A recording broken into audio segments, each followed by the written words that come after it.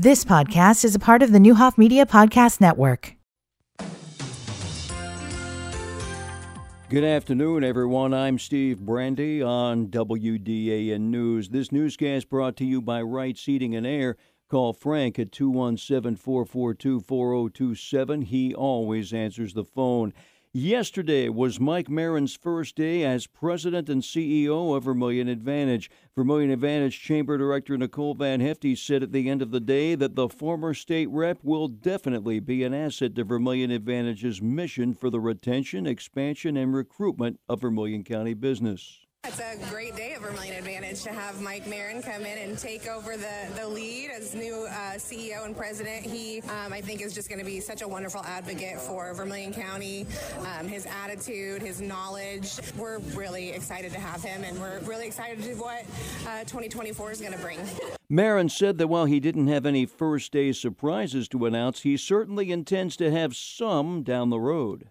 I've been running around all day long. It feels like that's good. We got a lot of projects going, and it's going to be fun. It's going to be exciting, and looking forward to getting a lot done. We're going to work hard, and hopefully we'll have some pleasant surprises coming up here before long. If we're doing our job properly, we'll have some good things to announce. Marron had already announced he was not running for another term before stepping down as 104th District State Rep. He replaces the recently departed Tim Dudley as Vermilion Advantage leader, with former President and CEO Todd Lee having served as interim leader prior to Marron's hiring.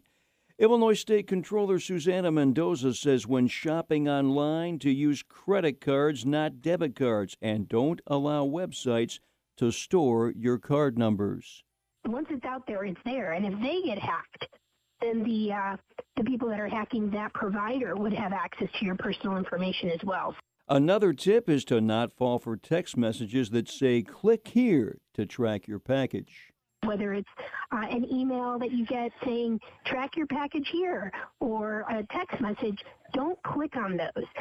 It is a number one way of scamming people. When you click on a random link, a virus could get into your phone or computer and compromise your private data. Efforts to protect the Great Lakes from an invasive species hit a milestone recently with the harvest of some 750,000 pounds of carp from the Illinois River. Temperatures and water levels proved favorable for the harvest from November 28th to December 6th. When it's cold, silver and bighead carp congregate and become easier pickings. Last year, 350,000 pounds of these fish were netted from the river's Starved Rock Pool. Allie Leonards, a large river ecologist from the Illinois Natural History Survey, discussed the importance of invasion control. So they're competing directly with native fish. In the battle for food, silver and bighead carp tend to win. Not only are they prolific spawners, but they can outgrow predators within a year, Leonard said. As long as conditions are suitable, we'll be doing this again next year. With federal funds, the operation is conducted through the Illinois Department of Natural Resources. Up in Chicago, Mayor Brandon Johnson laying out his community safety plan with a focus on young people and community involvement in an effort to address the root causes of crime. Chicago looking at its highest crime rate since pre-pandemic. While the city has seen murders drop by 12% in the past year, other major crimes have increased as car thefts are up 42%, robberies by 24%. Johnson said it was his responsibility to protect the public. As a Chicagoan, I feel personally responsible to make sure that children get a chance to grow up and experience the best part of this city. Ted Dabrowski of WirePoint says the new plan needs to do more to address crime in the Windy City. I'm not against getting the community more involved. I think it's the right thing. You want all the different groups to be engaged in bringing down violence.